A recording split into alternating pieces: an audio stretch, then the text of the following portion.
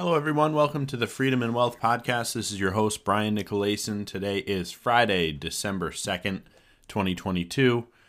We have finished up the Thanksgiving holiday. I hope everybody had a good one.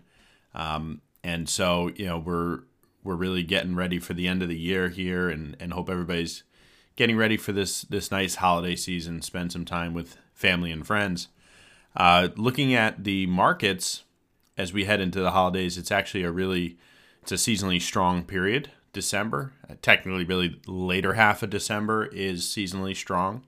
And so ahead of that, not for that reason at all, but ahead of that, we did make a tactical trade in our all-weather portfolio. So many clients, if you're a client out there, you have seen some of our information that we've been putting out. If you're not a client, we have something called our all-weather portfolio. This is a risk-managed portfolio of securities that we manage for clients. And it's risk managed both fundamentally and technically. So we have fundamental drivers that help us make allocations, equity allocations, and then we use multiple layers of technical analysis to avoid big losses in the portfolio. We're not afraid to move positions to cash when the markets are trending downward. And so, we did that actually in the early part of the year. The majority of our portfolios were greater than 80% cash all year since January. And the result of that is that most of our clients were only down maybe 5 to 7% on average year to date today versus the overall market, which might be down 18 to 30% depending on what part of the market you were invested in. So, we've done a great job mitigating risk using, again, some technical analysis. And so what I mean by we made a tactical trade yesterday, there's some changes, basically some tide changes going on in the stock market that cause us fundamentally to believe that there might be still a decent rally left through the end of the year and even into the early part of next year. And from a technical perspective, we crossed one of the most significant technical barriers, which is the 200-day moving average. We moved above that, and so that was our impetus to increase our equity allocation going into the end of the year. If we had basically failed this rally at the 200-day moving average, it would have just confirmed our thesis that we're in the bear market, and that even this rally wasn't strong enough to break through that barrier. But, since it consolidated around the 200-day moving average. The Dow Jones is already trading above the 200-day moving average, and the S&P followed that this week. And really, it's an indication of a few different things. But, our general consensus of what's going on that's driving equity markets up is that there's been an easing of CPI. We had a light report for October. We do expect a fairly light report for November. And by light, it's still 7.7% inflation. So it's still high inflation. Again, if you use the real number, it's still 16% inflation or 15%. But I guess that's better than 19% or whatever we peaked at in the early part of the year. So we're seeing CPI come down, or at least inflation coming down a bit. We're seeing decent earnings. Corporations' earnings are holding up even better than we had expected through third quarter. We expect even through fourth quarter that earnings remain fairly resilient. I'm going to talk a little bit about that today. But what we've definitely seen is a softening of the Fed and their hawkish rhetoric. The Fed has been extremely hawkish this year. There's been a few comments that spurred rallies both in March as well as in June. And those were quickly talked down by the Fed. But right now, what they're doing is they're really easing up on the hawkish rhetoric. They're easing up on the rate increases at 75 basis points. Jerome Powell made his last speech on Wednesday before they go into the blackout period where they don't talk ahead of the Fed meeting in mid-December. So we got about 2 weeks till that. But, ahead of that, he made a speech on Wednesday where he told everybody that it was pretty much a given that it was going to be 50 basis point increase, and then insinuated that there's going to be very little rate hikes after that. which makes sense. If the terminal rate's around 5%, maybe that's 1% higher. If we're getting 50 in December, maybe that's 2 more 25s. So basically, we're almost at the terminal rate as far as a rising interest rate environment. So, all year, it's been a function of rising interest rates has caused lowering in stock prices. And so now we're coming to the end of that. So if you combine all those three factors, right, you combine a Fed that's nowhere near as hawkish as they were just 2 months ago. You have CPI that's cooling off a bit, and you have fairly resilient earnings. It's reignited two conversations in the stock market, one of a soft landing and two of transitory inflation. The whole idea that inflation was transitory went out the window. It was basically everybody realized that they were wrong. Everybody that said inflation was transitory was wrong. But that conversation's right back where we started. Now, again, I do not agree with any of this. Inflation is not transitory. Inflation is here. It is entrenched. It is going to be here probably through the next decade. And if they don't fix anything, it's going to be here forever. So inflation is definitely not transitory, but the market is believing it. Right? The market is reigniting the transitory inflation conversation. And they're reigniting the soft landing conversation. They're saying, hey, corporate earnings are holding up better than expected. We've gone through the rate hikes already. So you know what? Maybe we can come out of this thing unscathed. And, all that, along with a Fed that is encouraging both of those conversations, has resulted in a fairly significant rally that's picked up breadth across all asset classes. And so, yields are down, stock prices are up. We broke through the 200-day moving average. We're heading into the strongest part of the year in December. And this could set us up for, a 4, 5, 10% gain through the end of the year into first quarter. And so we increased our equity exposure now that all that is really consolidated as a fairly significant trend. Now, again, we're definitely not 100% invested in equities. We added 25% equity allocation from where we were, and we're going to see how this goes. We've got plenty of risk controls in place for my clients out there. They know about this. That if we see the markets trend the wrong direction, if it actually does fail at the 200 and it head fakes us above that level, then we'll just not hesitate to sell assets extremely quickly, because we're not going to ride this thing down. Our baseline is still exactly what we've been talking about. Our baseline is the S&P 500 is going to retest the June and October lows of 3,600.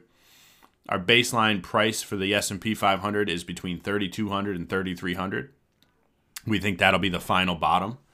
And so, that's basically another 20% down from here. So in no way are we setting ourselves up to buy into an equity market to get hit by a 20% downturn. But we feel that there might be some profits to be made through the end of the year before we start to retest those lows. So with all that being said, again, our baseline is significant correction in the equity markets. And really our baseline is double hump inflation, double dip recession. So what do I mean by that? Well, we had this spike in inflation earlier in the year. I think we peaked out 8 point something inflation. I'm not sure the exact month. I could have looked it up, but I think it was June. I think it was June was the peak inflation. And, we've been trailing down ever since, primarily driven by lower energy prices. Some of the supply chains have fixed themselves a little bit. But energy really is the main driver of a decrease in inflation, because services and food costs are still rising and picking up speed, right? The Fed has made no progress on that. But again, we are seeing that headline number come down a little bit the last few months.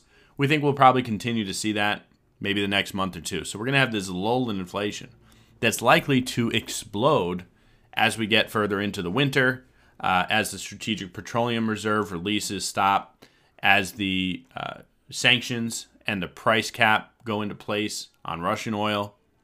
Both of those things, again, Russian oil has not even decreased, right? I mean, there's as much Russian oil on the market today as there was previous to the war. All right, so nobody's doing anything about it. They're letting the Russian oil flow because they want to keep prices down. The federal government's dumping oil out of the Strategic Petroleum Reserve, and China is all but shut down, right, as far as production. So when those three things reverse, you could see energy prices skyrocket to numbers that you've never seen before. And we do anticipate that happening. Again, sanctions are going to go into place, as well as the price cap on Russian oil. Now, those are two separate things, but both of them have have a pressure on oil amounts in the global market, oil capacity rather. So as we bring oil production down into the global market, that's going to be a huge price increase, and we're going to have increased demand when China comes back online. And based on some of the, some of the different things going on in China, not riots, forget the word. It's Friday. It's been a long week. But just some of the protests, rather. That's the word I was looking for. Some of the protests in China. I think at some point the Chinese are going to have to open up a little bit. When they do, again, that's more demand for oil. So as you have rising demand and lowering supply from no longer dumping 1 million barrels a day from the Strategic Petroleum Reserve, as well as the sanctions and the price caps going on to Russian oil, we could see oil spike from where it is today. What is it? $79 a barrel, whatever it is. It's in the high 70s. To 110, 120, 150, $200 a barrel. I mean, these are not out of the question. And if that happens midwinter, you'll see inflation numbers with 9 handles, 10 handles, 11 handles, right? I mean, so the inflation that's ahead of us is probably significantly higher than the inflation that's behind us. But right now, we're in a lull. And right now, the whole market wants to believe that was the end, that we saw peak inflation. They also want to believe that we saw peak Fed hawkishness. And as of now, we have, right? I mean, the Fed is backing off the inflation fight. And, they want everybody to believe that inflation is over, that it is transitory. After all, you guys didn't give us enough time for transitory to be true, right? That's what they want us to believe.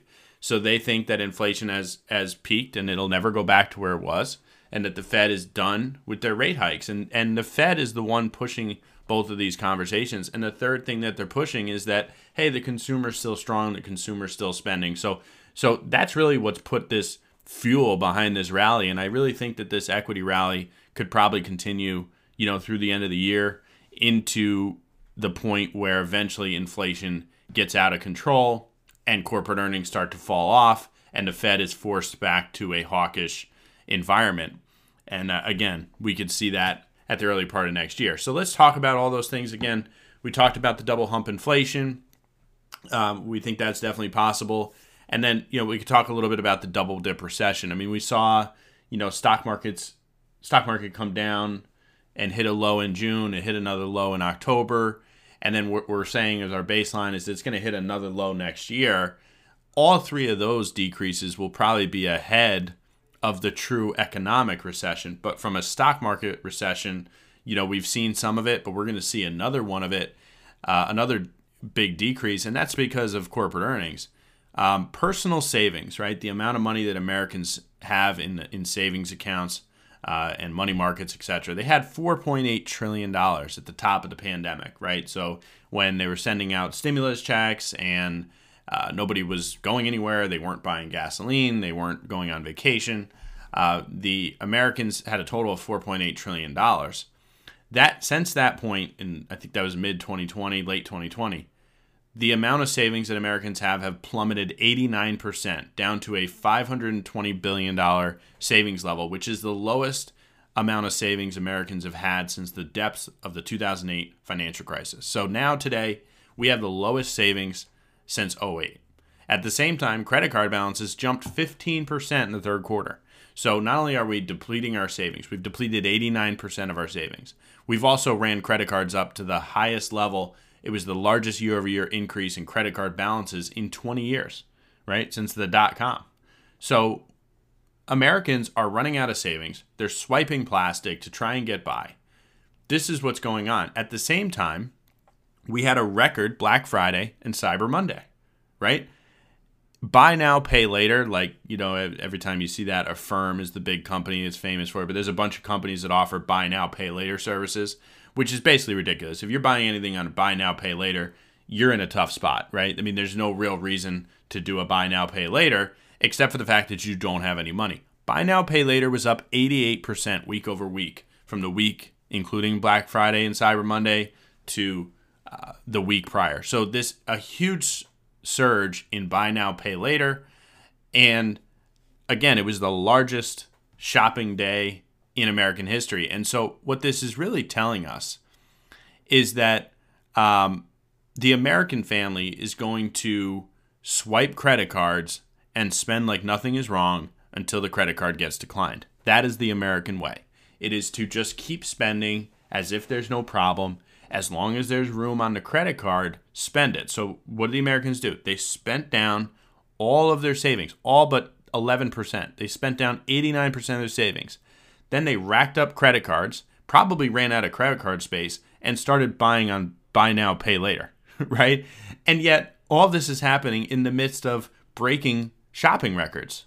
I mean, this is just the epitome of everything that's wrong with Americans, right? Is they're spending all of this money and they don't have the money. However, this is what's keeping corporate earnings good, right? I mean, you look at Pepsi. Pepsi released in their their third quarter results. They said, hey, we've raised prices 17% this year. And the consumers largely absorbed all those price increases. And Pepsi gets rewarded for that report. Well, look, here's the problem. You have a consumer that's now spending 17% more on the staples. That's what Pepsi sells. They sell drinks, they sell pretzels, they sell snacks. These are the things that Americans live on, right? And so those prices are up 17%, and the Americans absorbed it. Now, look, most Americans live paycheck to paycheck. So if you're living paycheck to paycheck and the cost of living went up 17%, right? I don't use the CPI number of 8% because it's not real. It's government manipulated, right? The fact is single-family homes are up 40% year over year. Price of the staples that Pepsi sells, that we all consume some of it, I'm sure, right? Try not to consume too much of Pepsi products, but no doubt that we all consume Pepsi products. Those products are up 17%.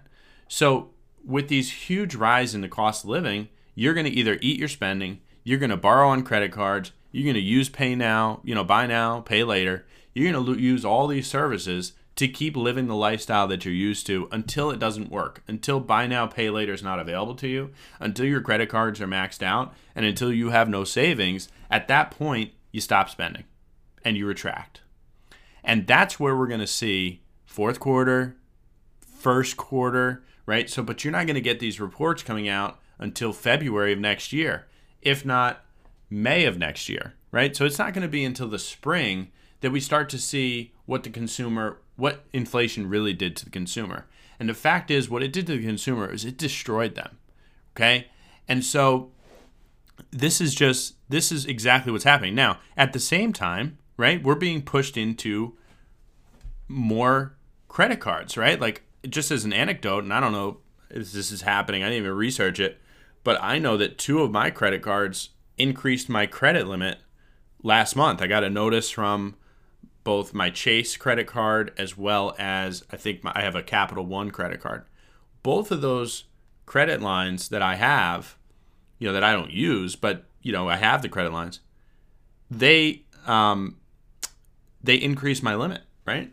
So I have to believe that it's across America that these companies are saying, hey, who pays their credit cards? Let's give them an increase in limit, right? Like, we want more credit capacity out on the street. So at the same time that they're running their credit cards up and eventually they're going to max them out, the credit card companies are now increasing limits. So we still have a little runway left. That's why I'm saying February, May, until we see the real problem. But when that problem comes in, okay, it is going to be a massive calamity of a problem. So going to the end of the year, we've got this lowering of CPI. We got this lull. All right, CPI is coming down. Some of the goods are coming down. Energy's coming down. It's likely going to trend, on the core side. I think core is at 4.8 or something, core PCE. It'll get down to 4. It'll get down to 3.75. The Fed is so happy about this. They think that their job is done. And then all of a sudden, we're going to get slammed next year with rapidly rising inflation, rapidly deteriorating corporate earnings. And when that happens, you're going to see equity prices plummet. And that's what we're looking for. When that happens and we hit that baseline of 3,200, 3,300 on the S&P, 30% off the highs, at that point we pretty much hit the low, because what we do know is that the Fed is going to come in and they're going to save the day. All right. So we're going to talk a little bit about that at the end. A few more quick items. Just want to talk about President Biden a little bit. I don't usually talk about him. I think I don't like to talk about him because I don't even like to justify speaking about this man, because he's such a bad president. He's such a bad human. He's just a loser, right? For lack of better words. He's done nothing but live in the swamp of Washington, D.C., and he's everything that is bad about U.S. politics is embodied in this man, Joe Biden. But I'm going to talk about two things that are almost comical, right? So one of the things that him, and as well as his, lack of better word here, idiot energy secretary have been out on the circuit, on the talk circuit, calling out all the oil companies that they're war profiteering, right? That because energy prices are up, you should not be making any profits right now. You need to be reinvesting all your profits, not paying out your shareholders. You need to cut your margins down and help the consumer out, right? So that was Joe Biden's way of calling out these oil companies that, by the way, lost a ton of money when energy prices were down. But I didn't see the federal government coming in and giving them a bunch of cash for that, or the shareholders a bunch of cash for sticking it out. Now that they're making profits, you want to punish them with some type of windfall profits tax or whatever. But he was calling them out as this evil organizations who were profiting on a war, right, that has been horrible from a human life standpoint. So while that was going on just a month or two ago, okay, at the same time, they've been in negotiations on this Russian oil price cap. And so what they're trying to do is they're going to put a cap on the price that anybody's willing to pay from Russian oil. So the fact is, Russian oil it's on the market right now. I mean, it's still out there, right? There's just as much Russian oil as there was pre-war. So they're going to put this price cap in place. And well, they're going to put sanctions in too. I think all this goes into effect like the next week or two. So that's why I think we'll see an energy price increase here pretty soon. But anyway, when the price cap goes in, they've been arguing about what that price cap is, right? The price that they're going to cap any purchases at. And the idea is if you lower the price enough, Putin won't sell it. And if he won't sell it, then he's going to get hurt that way. So Europe says, okay, $40 to $60, and, they want to do $40, right? They want to say, hey, we're not going to buy Russian oil unless it's for $40 a barrel, which Putin probably would never do. And it would be very effective. Well, the Biden administration was kind of on board with that. And then after more thinking about it, they decided that they wanted it to be more like $80. All right. So now you have the Biden administration saying, hey, we'll pay up to $80, right? And Europe's looking at them like, wait a minute, you're not getting the job done here. You're just trying to do this to keep energy costs down at home for things.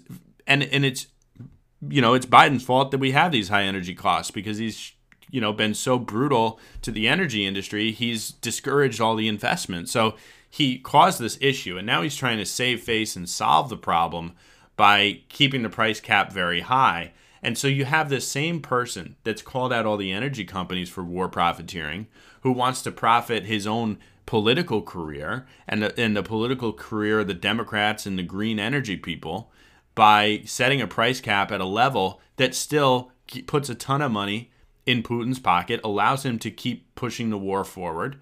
So the price cap is a way that the Biden administration's war profiteering. It's just, hypocrisy in a nutshell is Joe Biden, right? The same person who wants to not let energy companies make money wants to further his political agenda by pushing lots of excess money over to Putin by a really high price cap and allow him to keep killing people in Europe, right? So I mean, it's just amazing that people don't see this. The other very interesting thing that just happened with Biden was this whole thing with the freight rail workers union and the bill that he pushed through. And, he pushed this bill through that had no paid sick leave in it.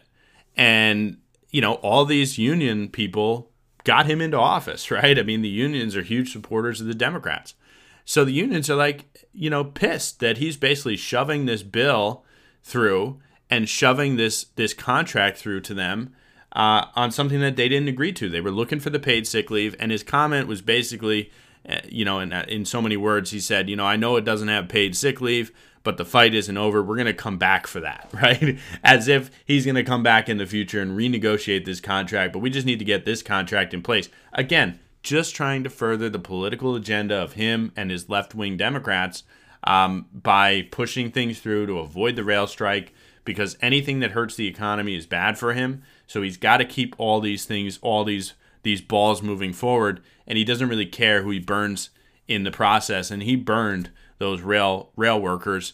But again, if you're a rail worker, don't worry. Biden's going to come back later for that. He's going to come back and fight later, right? It's almost comical. But in any event, when you look at the overall market and the economy, we have a fundamental shortage in energy and in labor. And both of those things are going to cause inflation. So we might have a slight recession or a receding inflation right now, but I can promise you it's going to come roaring back. Again, there's a glut of energy on the market, from the Russian energy to the strategic petroleum reserves. When those things stop and the demand picks up on China, energy is going to spike, CPI is going to go through the roof. And the fact is, when you have this, inflation is going to go up. At the same time, the Americans are going to run out of money. They're going to drive corporate earnings into a recession. And when that happens, what they hope is that that'll cause a decrease in inflation. But the fact is, it's going to cause an increase in inflation, right? People think that recessions stop inflation because they stop demand. Well, they also stop supply. So if you're not producing goods because corporations are not investing in things the way they were in the boom times, then you're not going to have the goods on the street, right? You're going to have corporations retracting into the most profitable business models. They're going to be shutting down expansion. They're going to be shutting down innovation. And when that happens, those are inflationary factors, right? So we are going to end up in this stagflationary environment. That is where we're headed. High inflation, deep recession, and it's inevitable. And again, all we can do from a market perspective is, trade the tactical rallies, make some money where we can, have a very quick trigger finger to get out when the markets are crashing, let this thing wash out, let us get down to this baseline, and at the end of the day, we do know that the Fed is going to come to the rescue, because if they don't, it would get so bad, right? If they really wanted to fight this stagflation by just jacking interest rates up the way Paul Volcker did, the economy would absolutely implode. You'd see unemployment at 20%. You'd see, the government having to come in and restructure Social Security and Medicare and all of this. And they're just not going to do that. And so, again, that is the conundrum that we're in, is that this stagflation is not going anywhere. And so when you look at a financial planning perspective, it's not just about the stock market. We can control risk in the stock market. We've done it all year. We're going to continue to do it. But having additional income streams is critical. We only deal with pre-retirees and retirees. We help people gauge up for retirement and then get through retirement. And one of the most important things is having consistent income, whether that's from a pension or from Social Security, even though that's somewhat at risk, okay, from being insolvent. But having pensions, Social Security, income annuities, dividend cash flow, right? You have to generate that cash flow. Once you generate the cash flow, you can worry about investing. But again, that's just a little anecdote on financial planning in general. But, again, hopefully this clarifies some of the tactical trade, why we're doing it for our clients.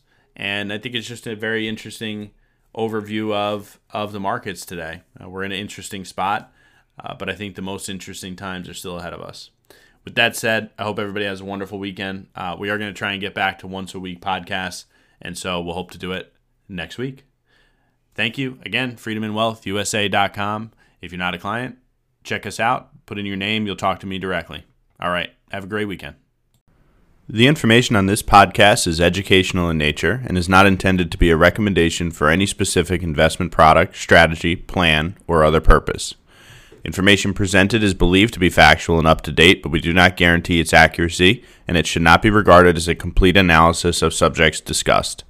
The information provided should not be considered tax or legal advice. Discussions and answers to questions do not involve the rendering of personalized investment advice and is limited to the dissemination of general information and may not be suitable for members of the listening audience.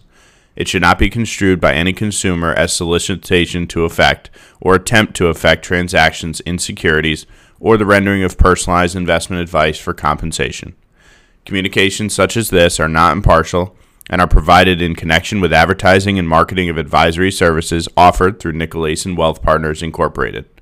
Prior to making any investment or financial decisions, an investor should always seek advice from a financial, insurance, legal, or tax professional that takes into account all the particular facts and circumstances of an investor's own situation.